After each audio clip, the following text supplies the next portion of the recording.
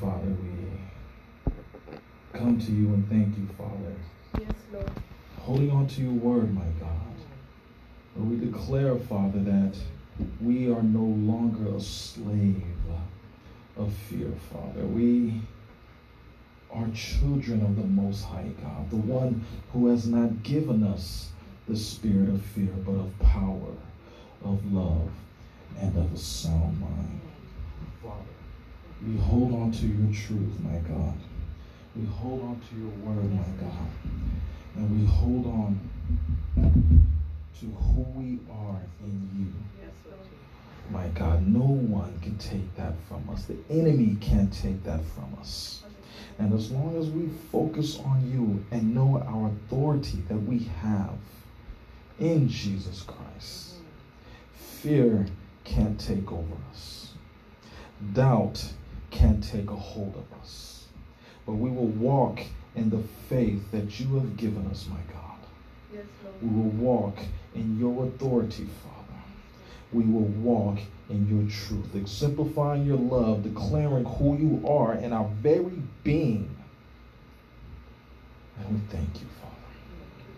We pray that your word goes out and it will touch those who it's intended to touch, my God. Yes, Lord. Father, we pray that you decrease me as you increase, my God. Yes, Lord. Let your presence fill this place. Yes, Lord. And let us honor you with all that we are. We pray in the authority of Jesus Christ. Amen. Amen. And amen. Amen. Praise God. Hallelujah. Hallelujah. May all be seated in the presence of the Most High God.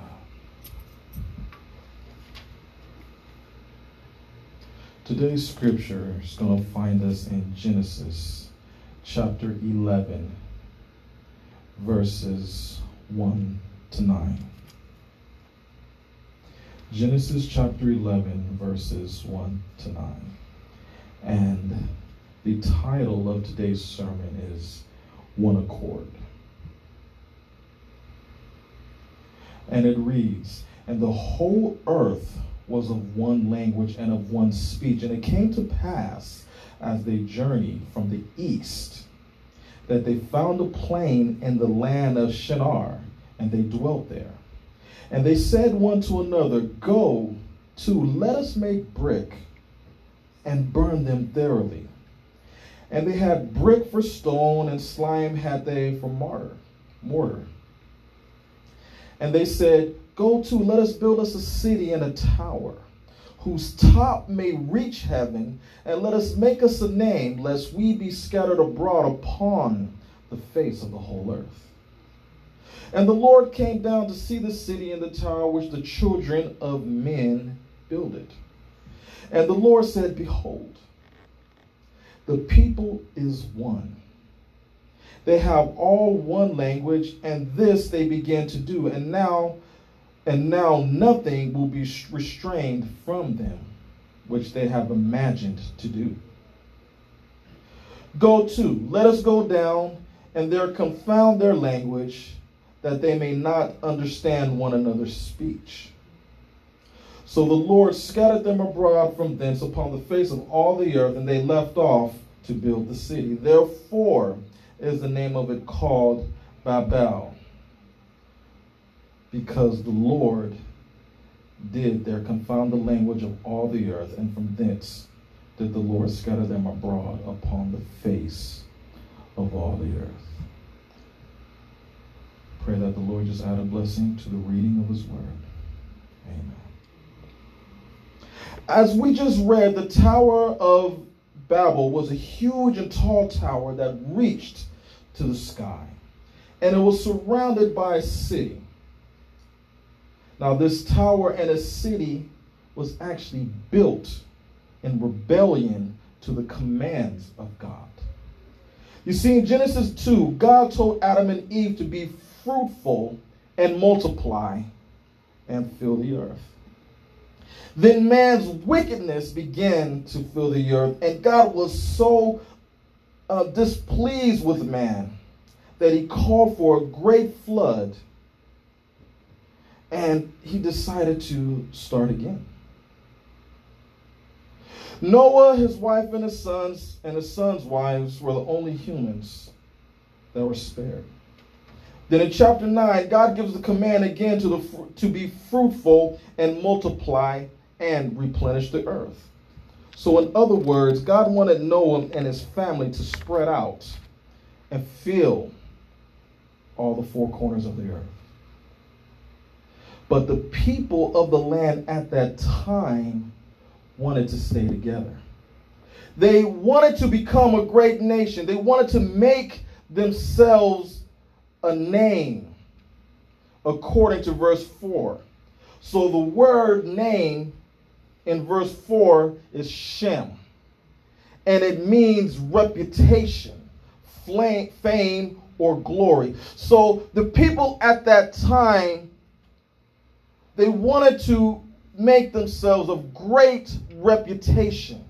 They wanted to be great. So they had one language. And with this language, they were able to communicate their desires. They were able to have the same drive and communicate the same passion to one another. They were able to talk to one another. And so they were able to construct this city, this great tower that reached to the heavens, as the Bible described. So God looks down and he notices this. He's looking. And he says something that is a precursor to what he plans on doing with his church. God said, the people is one. Not plural. Not the people are one, but singular. The people is one. They were so well integrated. They are so unified in their thought and deed that God recognized them as one entity.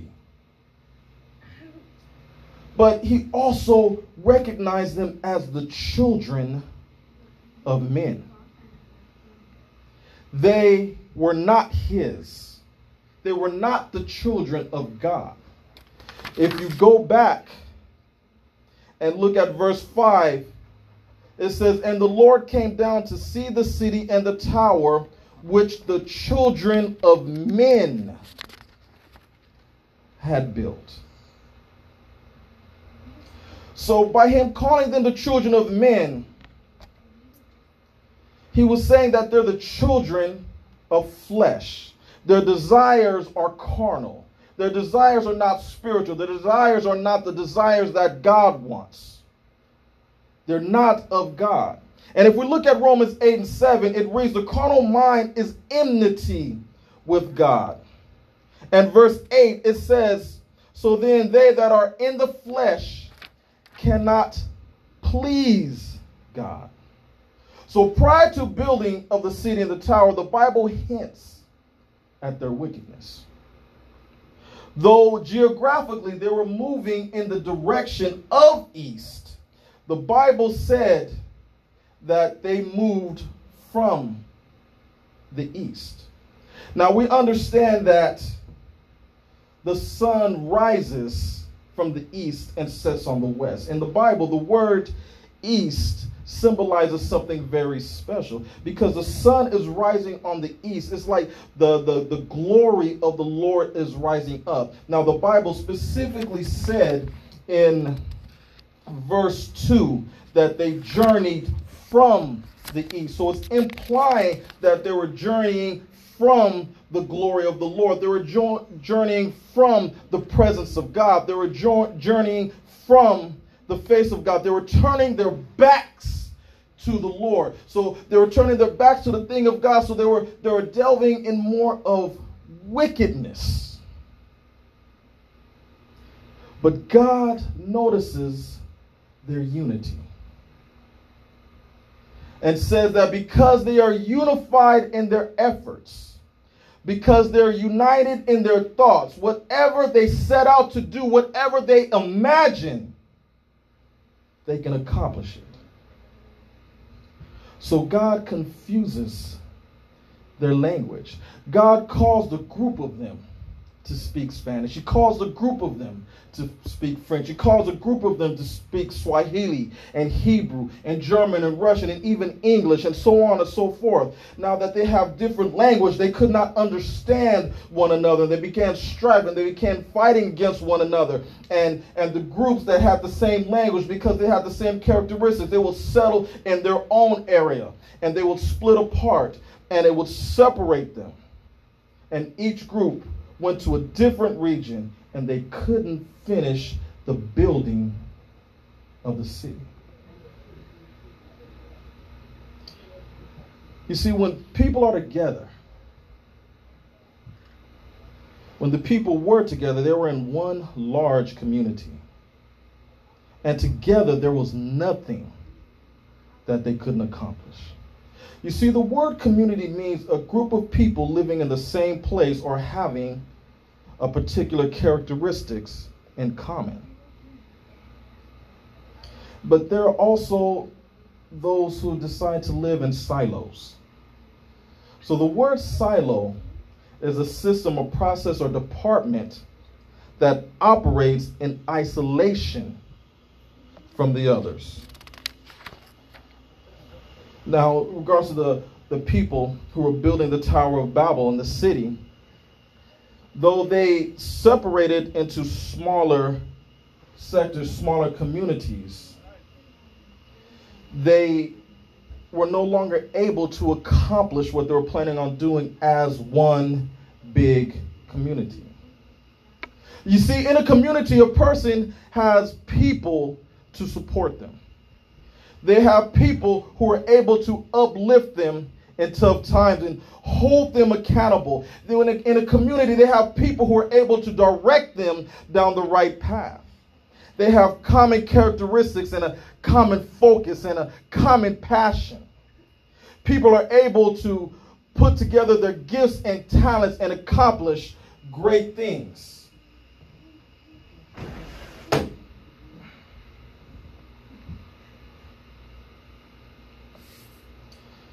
See, in a community, people are able to edify one another. And they're able to step out in boldness because they know they have their community that has their back.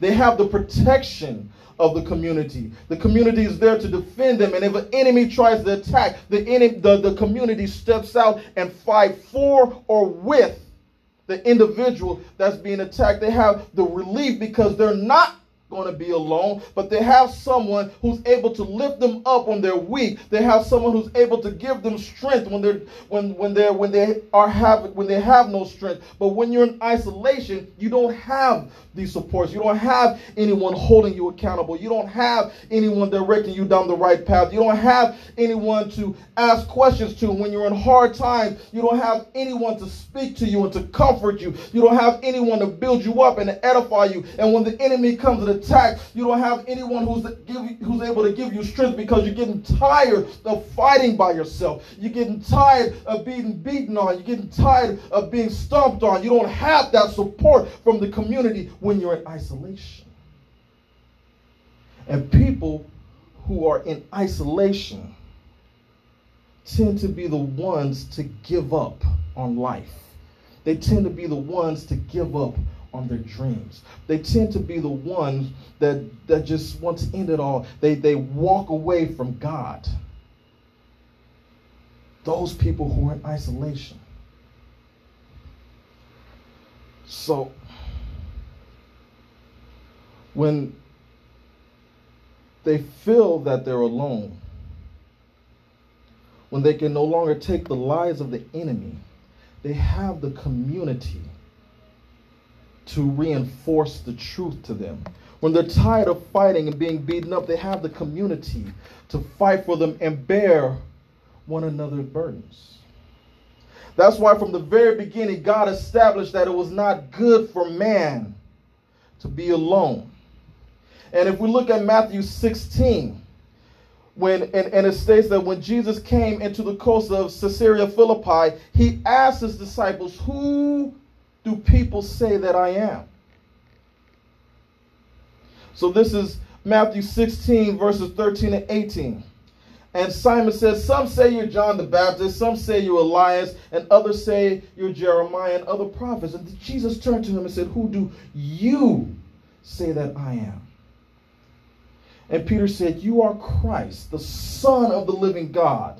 And Jesus answered him and said, blessed you are, Simon Bar-Jonah, for flesh and blood hath not revealed it to you, but my Father which is in heaven. And I say to you that you are Peter. And upon this rock I will build my church, and the gates of hell shall not prevail against it. Now we have to understand that the word church in the Greek is ecclesia. And ecclesia means, in its generic sense, a gathering together of citizens and an assembly. So from the very beginning, God was trying to establish his church. He was trying to establish a gathering together of his assembly. People coming together in unity. People coming together in one accord, having one mind and one focus. From the very beginning, God wanted to do this, but in the right way. So God has the ability to bring people of different nationalities, of different languages, different ethnicities together in one accord. Now we have to understand that the word accord in the Greek is pronounced homothumaton, if I pronounced it correctly. But it means of one mind and one passion. So homothumaton is derived from two words. The first word is homu, which means together, or speaking of persons assembled together. The second root word is thumas, which means passion, angry, or something boiling up and soon subsiding. So to get a better understanding of thumas, you have to understand, have you ever found yourself in a situation where you received some information? And because you received that information, you became very passionate, maybe even upset and gotten angry. But you became so passionate and developed such strong emotions to the point that you began to do something about it. You began to work and try to make the situation better. You began to passionately move and bring awareness to the situation, whatever it was. It caused you to become so passionate that you began to move. Now that's the idea behind thumas. And now homothumaton, the Greek word for accord, means of one mind and one passion. So now when we say of one mind, it means of one thought process and one focus. So this word passion means of something like or similar to or similar in affection. So in a sense, one accord is, in essence, it means people assembled together with similar affection, with one focus and strong passion.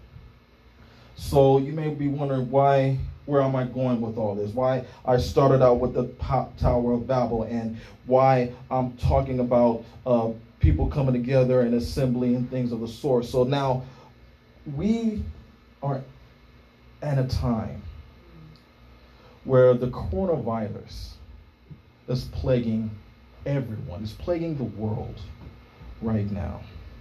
And people have been asked to sequester themselves. They've been asked to isolate themselves. They're being asked to stay away from one another. You can't even interact with one another. You got to stay at a certain distance from the person next to you. And it's bringing fear, and it's bringing doubt, and it's bringing people to question where's God, and bringing people to question where's the church. But we are the church of God. The enemy, we have to look at this with spiritual eyes. the enemy wants to cause the people of God to separate. Because when we come together and when we pray, when we unify in prayer, when we worship our God in one accord, the devil knows that things happen. When we come together in prayer, he knows that things are going to move. When we come together in prayer, he knows his plans are going to be thwarted. When we come together in prayer, he knows his lies are going to be exposed. So now he's trying to cause us to separate. He's trying to cause churches to close their doors. He's trying to cause people to be behind closed doors and not interact with one another and sit back in a corner and fear and not fall on their knees and pray to God in one accord. He wants to cause our passion to dwindle, our desire, our focus to change and not be on the things of God. The enemy is trying to cause the church to stay quiet. Because he knows that when we come together in prayer, that there is nothing impossible for us. And if we look at Acts chapter 12, so Acts chapter 12, it starts out in the states that, and I'm paraphrasing, that Herod at that time decided to persecute the followers of Christ. So he had James, the brother of John, killed, and he took Peter and he put Peter in prison. And Peter, the Bible says that Peter was in prison sitting between two guards, chained. His arms were chained. And then on the gate, there was another guard. And then the gate to the prison, there was another guard. And it said that the people of the church, it said the church, the assembly, the ecclesia, the people coming together in one accord under Christ, they began to pray fervently. They began to pray without ceasing. And then at night, Peter was asleep. And because of their prayer, an angel came and hit Peter, tapped Peter, and said, Peter, hurry up and get up. And the chains that had him bound fell off. The guards were still asleep. And then the angel opened the doors, and Peter followed him out because of their prayer. What I'm trying to say is that even in the midst of their affliction, they did not separate. They did not run. They did not go into their own corners, but they came together and prayed. During this time of the coronavirus, we need to stop trying to go into our little silos. We need to stop trying to sequester ourselves. We need to stop trying to go into isolation, but we need to sit back and come together in prayer, because there's power in prayer. And the enemy knows that when we come together in prayer, the atmosphere is going to move. The enemy is defeated, and he knows that the things that he was trying to do on this earth will stop, and a revival will come, and people will be saved, and people will come to God, and people will be healed, and people will be delivered, and chains will be broken, and walls shall be falling down, and anything that has people bound shall be loosed in the name of Jesus Christ. And the enemy knows this. That's why he sent this virus, and he's trying to send confusion, and he's trying to send fear. But the Bible said, I have not given you the spirit of fear, but of power, supernatural power, of love, and a sound mind. Yes, Lord. Yes, Lord. Hallelujah. It's true. It's true. And so just imagine the people who are building the Tower of Babel, who are building the city. If God said these people of carnal mind, because they came together, are still able to do whatever that they imagine. Imagine how it is for the children of God when we come together. That's why the enemy is working so hard to keep us separated. That's why the enemy is working so hard. This person starts this church over there, and this person starts this ministry over here, and they never speak to one another. And these two people, or these two churches, or these two denominations are arguing over each other for something trivial when their soul's being lost.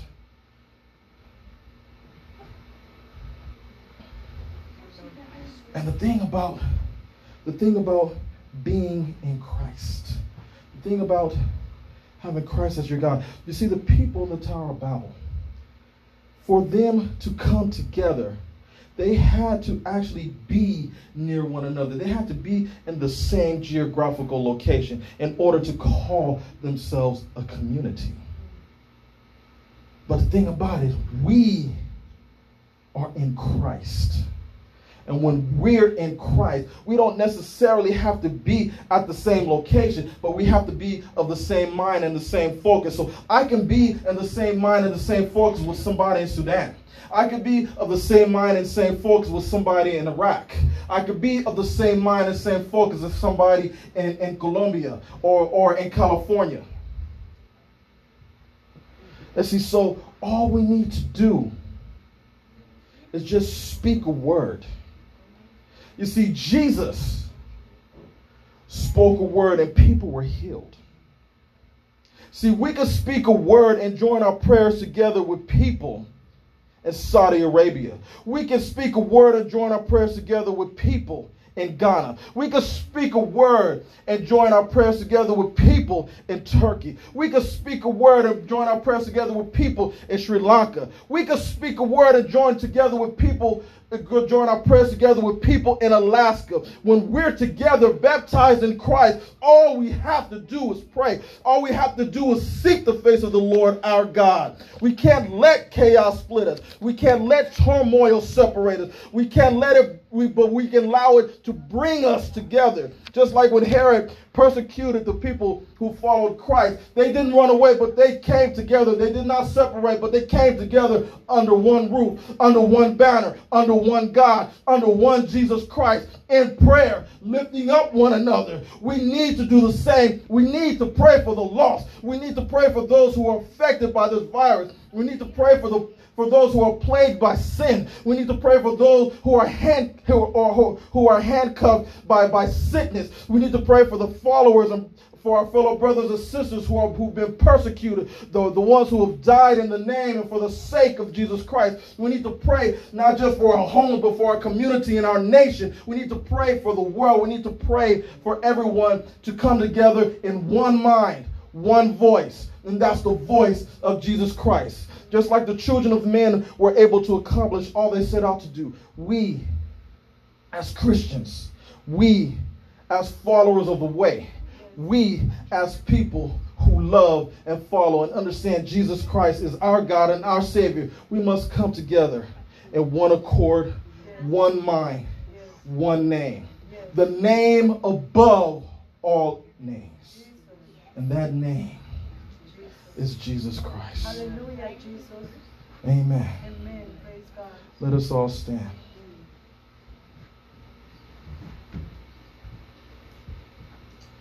Lord God, our Heavenly Father, Jesus, we thank you, Father,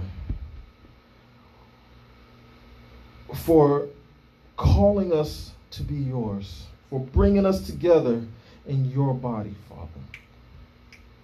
Father, we thank you for the authority that you have given us, Father. We thank you for your word, my God. We thank you for your strength. Father, we just thank you for you.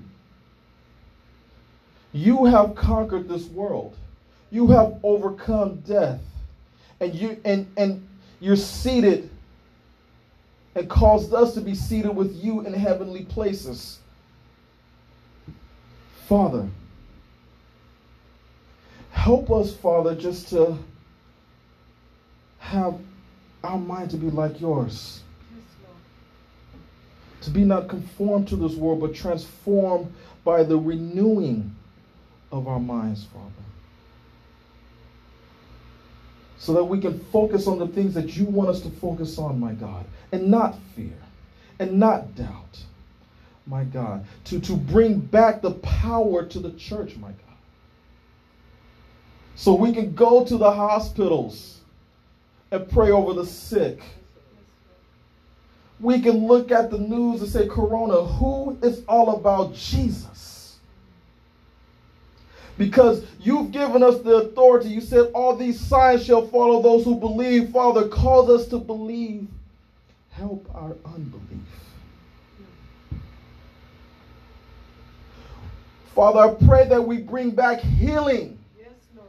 I pray we bring back deliverance. Yes, Lord. Father, I pray we bring back holiness. Yes, Lord. So we can walk correctly, talk correctly, speak correctly, Father. So when people see us, they can glorify our Father in heaven. Father, work in our hearts. Change our minds. Help us to be more and more like you each and every day. Bring back your power. Yes, Lord.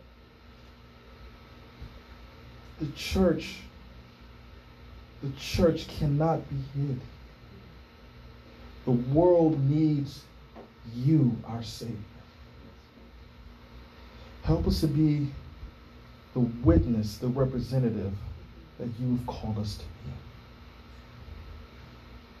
Have trust in you that when we seek you first in your kingdom, that everything else will be added unto us.